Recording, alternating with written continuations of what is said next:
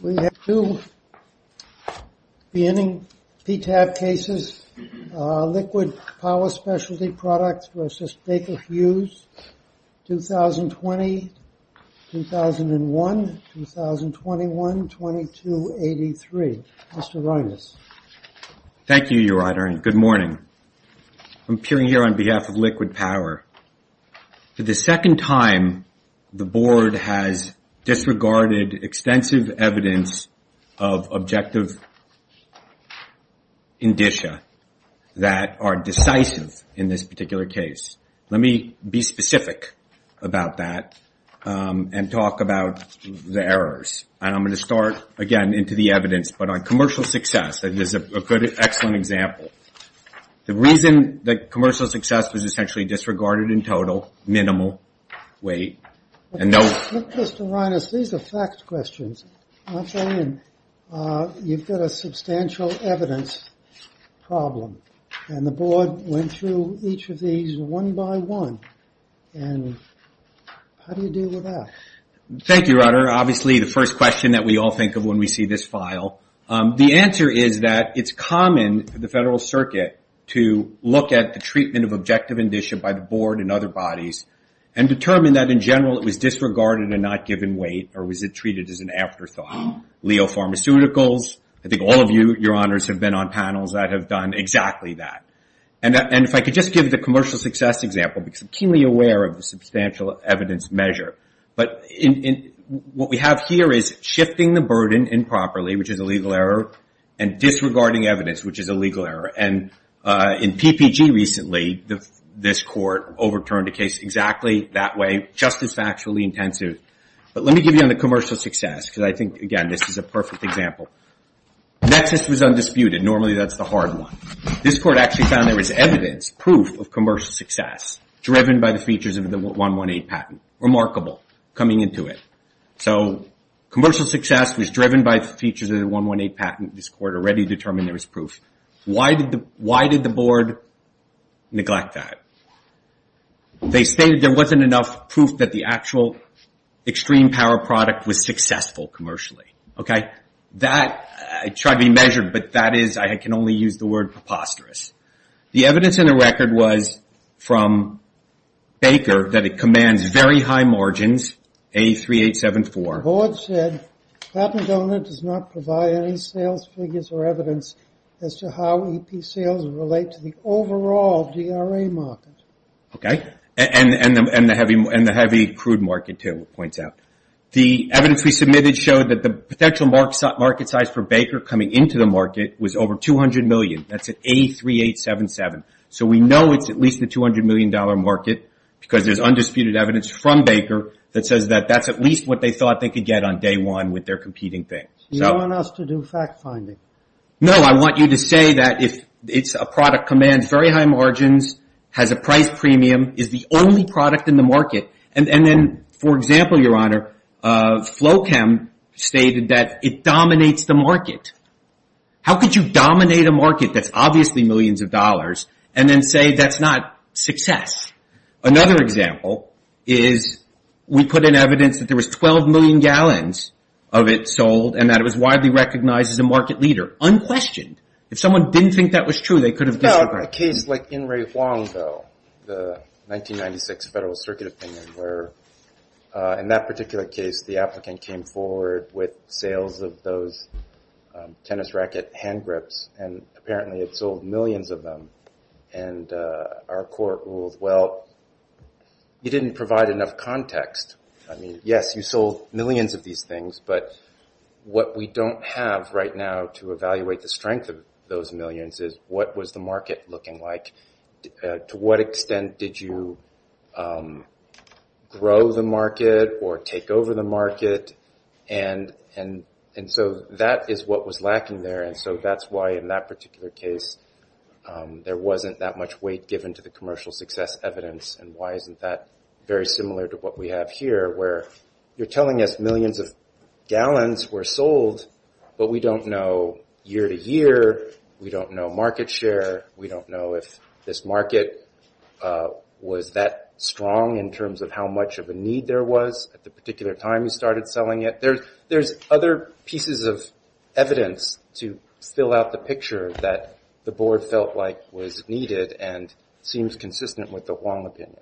Yeah, I mean, that excludes so much of the record here. So, for example, conventional DNA products were not even compatible with heavy crude. So there was no other product prior to extreme power. That's at A3954. That's their document. So what about LP300, LP400? I was reading those marketing materials. Right. Those are LiquidPower's other products. Right. That were on the market specifically for heavy crude. Well, no, they were generally for not heavy crude, and there was a marketing document. What it says, no, right? No, the marketing document says it can be used in heavier crude or heavy crude, yeah, and that designed specifically for heavier types of crude.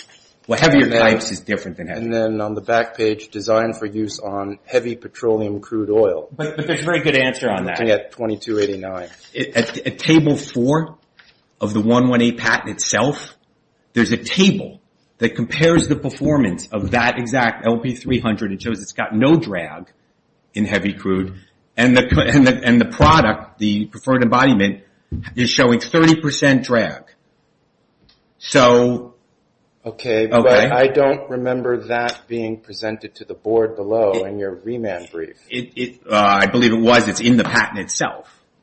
Right, but we can't expect the board to look at the topics you want to argue and then go back and read through everything in the record and try to find all the things that are consistent with the topic that you're identifying. I get it, but I just, where I don't see this context argument is an adversary states that we're dominating the market due to our IP. Okay? That's at A3980 referring to our extreme power product. That's not success. We're commanding very high margins. That's not success. There's a price premium because we're the only product in the market. In fact, that quote is in 2013. Only product in the market is extreme power. Only product. Baker sees a need and customers are asking for it. I mean, can you really look at this overall thing and say they're not even showing that the product's successful? But again, you're asking us to be a fact finder. The board went through all of this. It said there was no long-felt need. The results were not unexpected. The industry praise was the praise of your client, not industry. Yeah, they went through everything and strained. And so I went through commercial. Isn't that substantial evidence? No, it is not, because they disregard. I mean, on commercial success, I don't think you could demand more to show success than the evidence that I just gave you. 12 million gallons, over $200 million market. When they came in, so we are the only one in the market. Someone's coming in and they say they're going to get 200 million in their first year. That's not evidence that this is a substantial market. Is anyone serious that this isn't a substantial market? We're the only product in it, and we're commanding very high margins because of that, and we dominate the market. I mean, if the panel's view is that that's not enough to carry our burden of showing success, that the product's successful, then I just respectfully disagree. But let me move on to some of the ones that Your Honor referenced. Okay, unexpected. Before you move on, wasn't one of the issues that the board felt that some of the evidence that was given, especially the testimony of one of the experts, had no foundation, that it wasn't supported by invoices and things that we normally look at when we're looking for commercial success?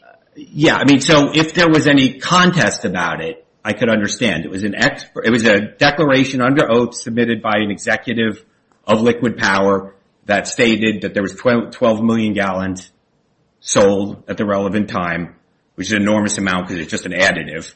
And there was no challenge to it. Yes, they disregard everything. There's some excuse for why they disregard it. If there's no challenge to that, that should be good enough. You don't need to put invoices and ledgers in. But let me go to unexpected results, because I think this is on probative value. But that's what the board is going to be looking for. That's what I'm looking for here. You can't just pull a number and say this is the amount of sales that we have for this particular product. A business executive without contest from the other side? No, I want to see what the business executive is relying on. All right, well, like I said, I think I gave a massive amount of proof that the product was successful. If the conclusion of the panel is that that's not enough to say it's successful, then that's just a disagreement. But let's talk about unexpected results. Unexpected results are obviously important. The panel found, the board found that there was surprising effectiveness, but that the products that it was comparing it to, the prior art products, the traditional DRAs that Baker said are incompatible with heavy crude. I gave you that site unchallenged. They said, well, it's really a matter of degree because they didn't work so great. There again, the patent shows that the big difference between the patent and the prior art products. Not surprisingly. But in any event, it's undisputed. This is no fact. The challenge, Your Honor, they gave me, which is a good one, doesn't apply. They said, yes, it's surprisingly more effective than the prior art. What else are they going to say on this record? But we're not counting it because it's an improvement of degree, not an absolute improvement. As I understand the argument that was presented to the board by LiquidPower, it was premised on there were no DRAs that worked in heavy crude at all. And then the board took that argument and said, no, that's not true because there's Eaton and there's LP300, LP400.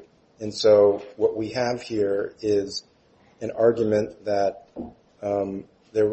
nothing worked before at all, and now we have this unexpected result that something worked and something worked really well, but that's not true. It just worked better, most likely, than these things like Eaton and LP300, LP400.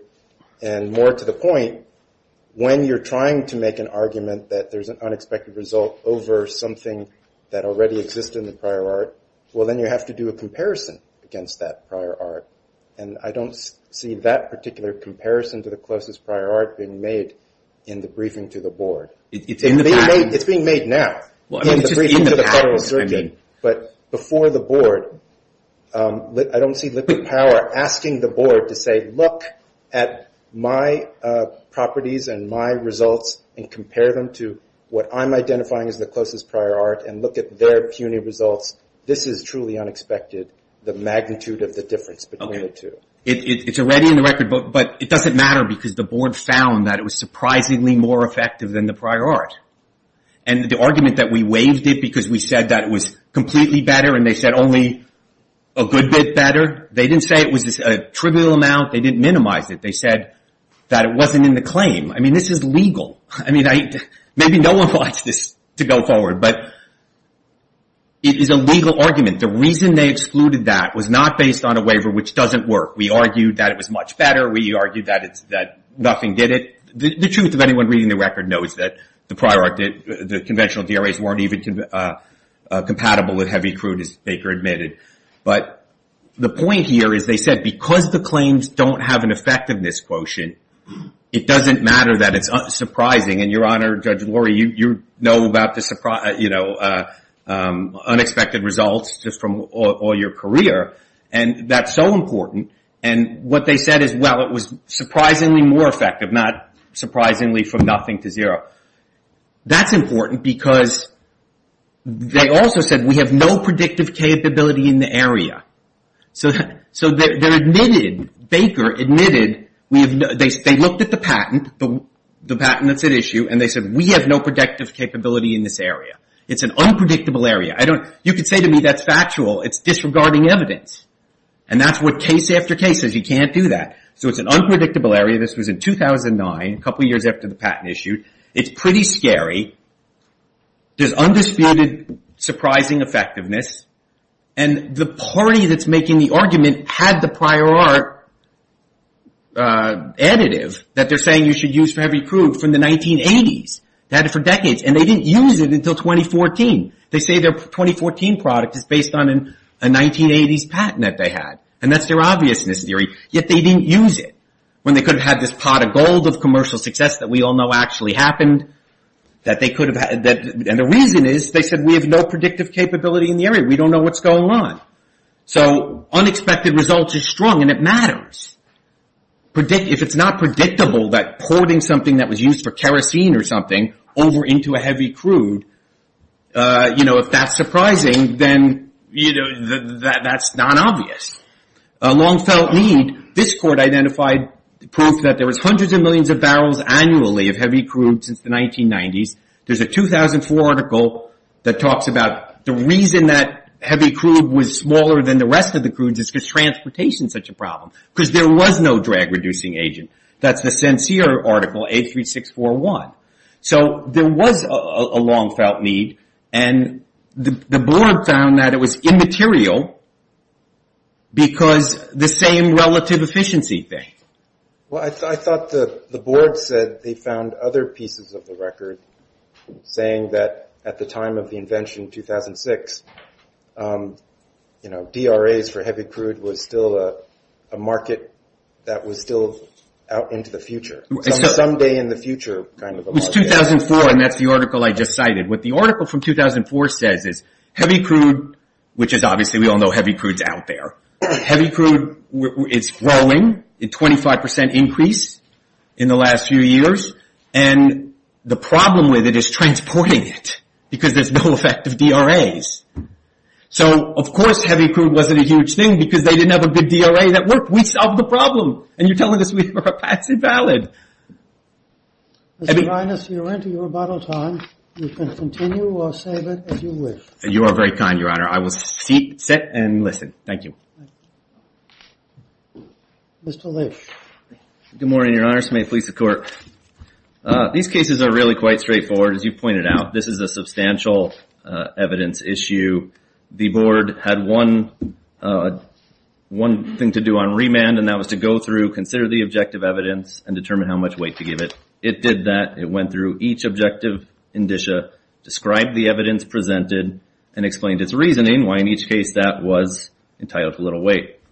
Now, LSPI does not challenge in either appeal that those findings lack support by substantial evidence. Instead, they simply want to spin their narrative again in hopes that you will buy the narrative and simply disregard all of the board's findings, which were to the contrary.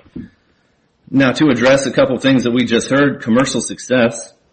LSPI cites to the PPC broadband case and at the same time says, well, I don't know what else the board could be looking for. We couldn't demand more. But how about the evidence aside from cases? He says commercial success was very clear, and the board disregarded some of the evidence. Well, I think the board found that commercial success was not very clear, and that's because there was essentially two main documents or two main arguments presented to it. One, that it sold 12 million gallons. Now, our opponent just said, well, that's an enormous amount. But that's the problem. There's no evidence to show that's an enormous amount, and that's what the board said.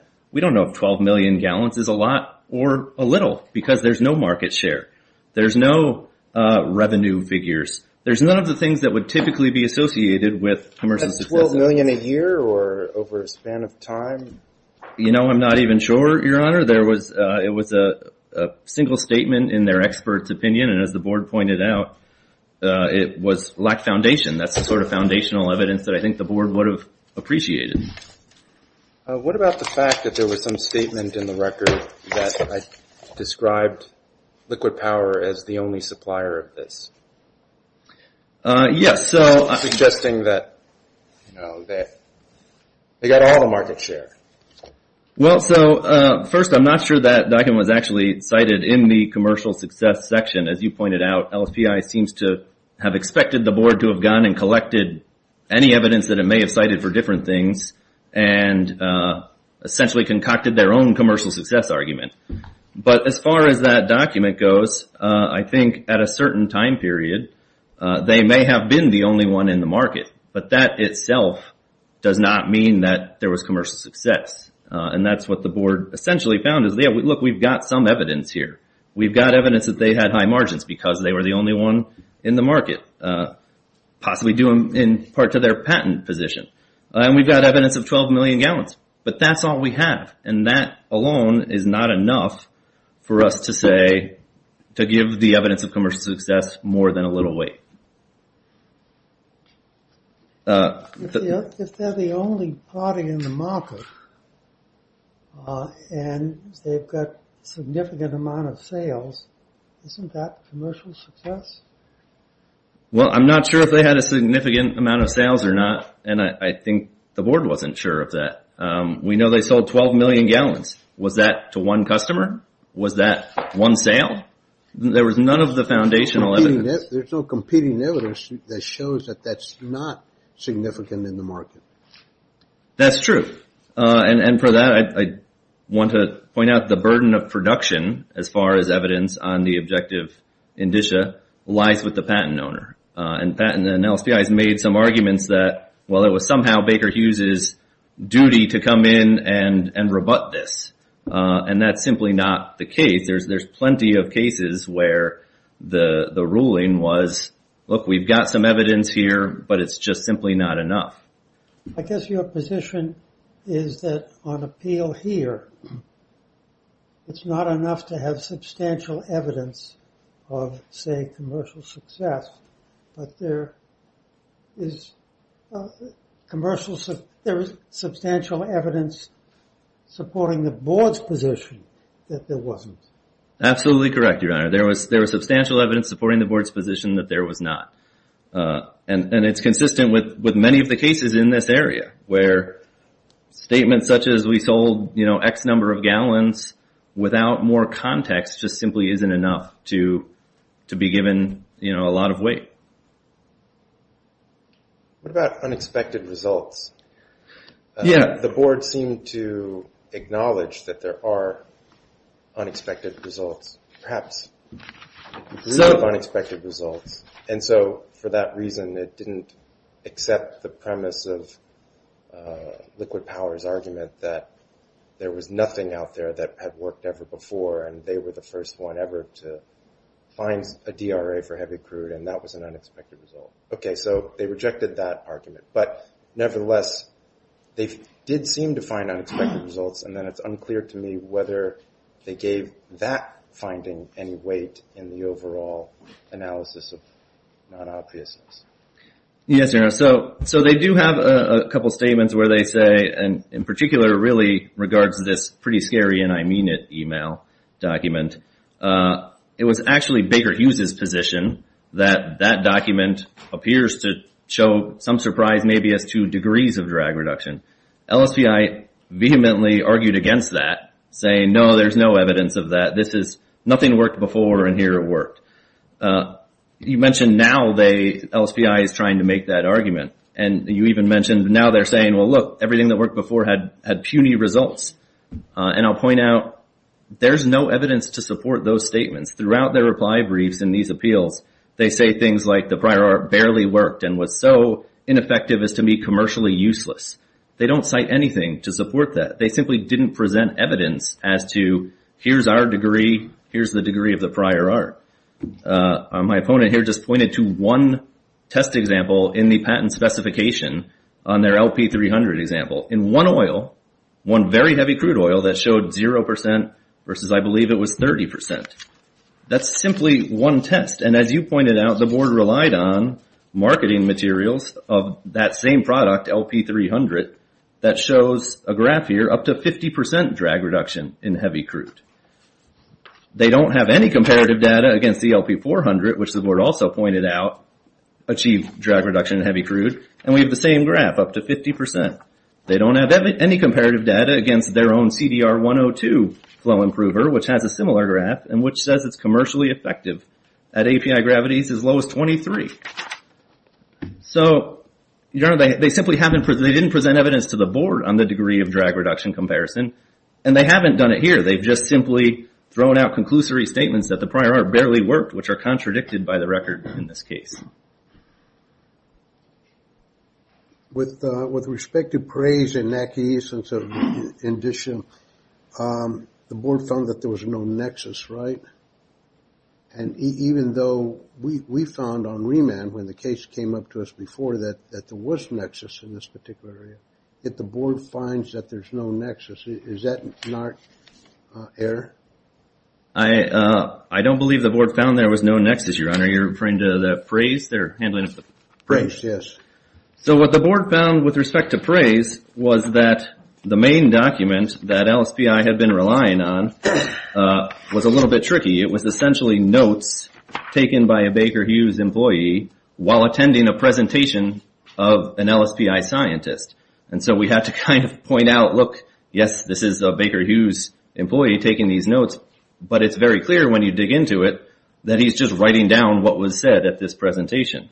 So essentially what the board found was this is self-praise. This praise is coming from LSPI, not from Baker Hughes as they're contending. I don't believe that's a nexus issue. I think it's an issue of how much weight self-praise should be entitled to. And the board found not very much, which again, no challenge as to whether or not that's supported by substantial evidence. So I don't believe they ignored nexus in this instance. So the other argument that you heard was what we called the Naaman argument, which was essentially that Baker Hughes had the Naaman prior art, a heteroatom containing DRA for crude oil, for a decade and didn't use it. And therefore they've argued that's somehow dispositive as to obviousness.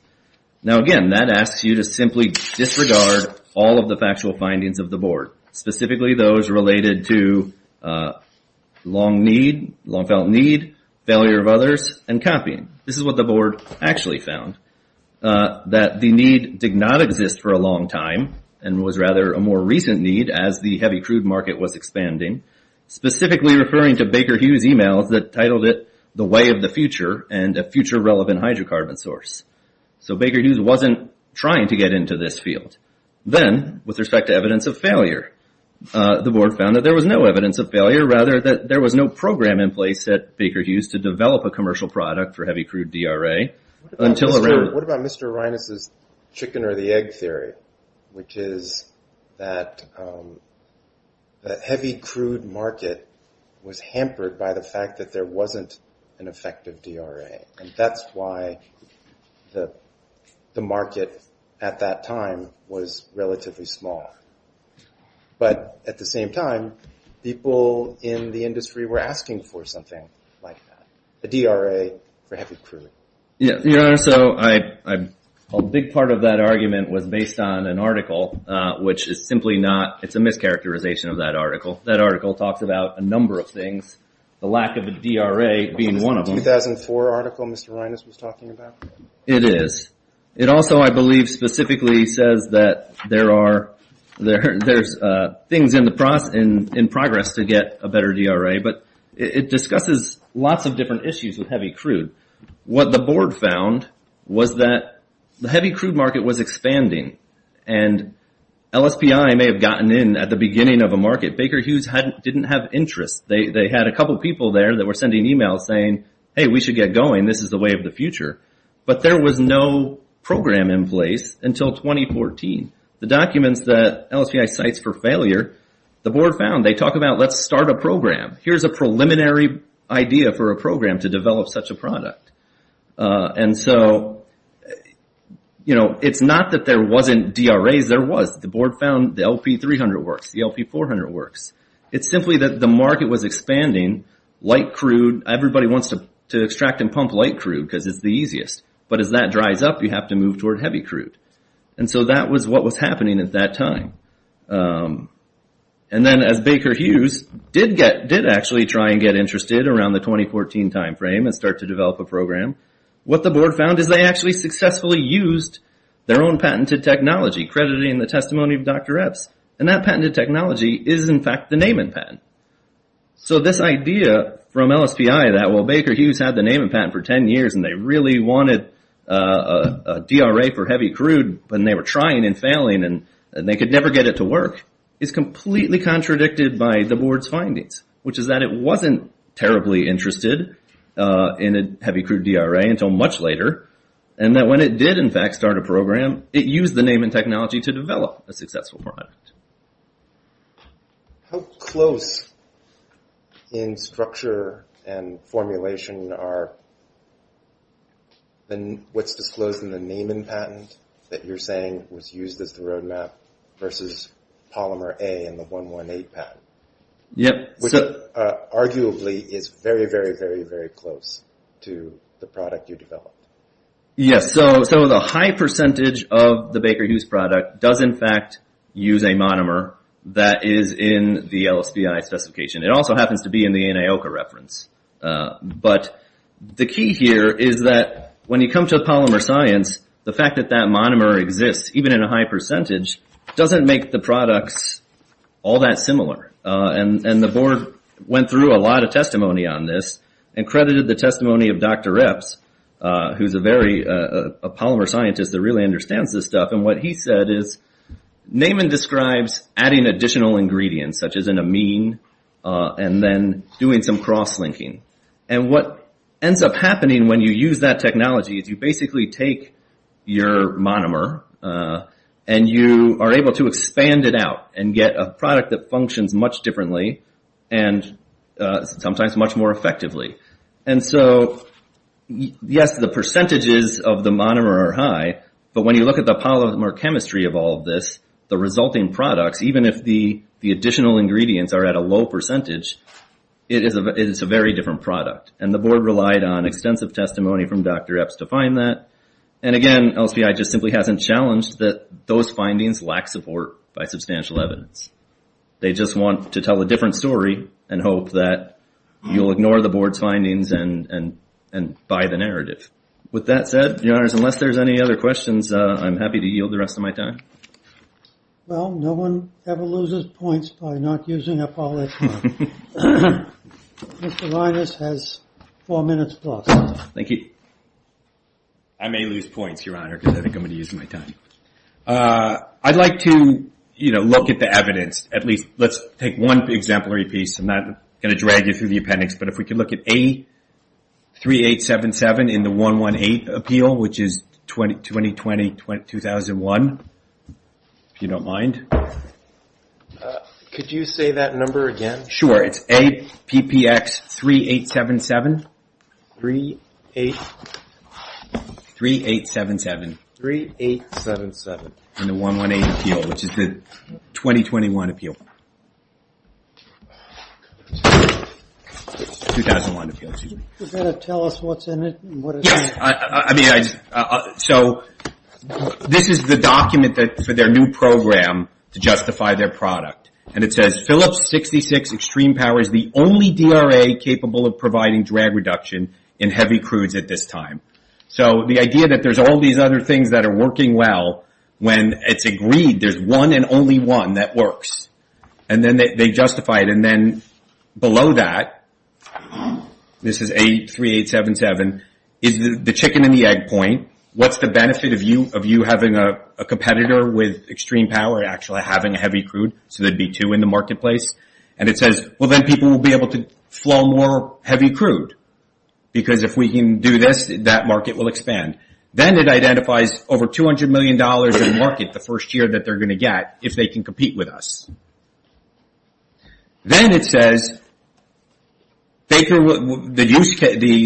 profitability is Baker Hughes will be able to effectively compete within a market that is currently unattainable.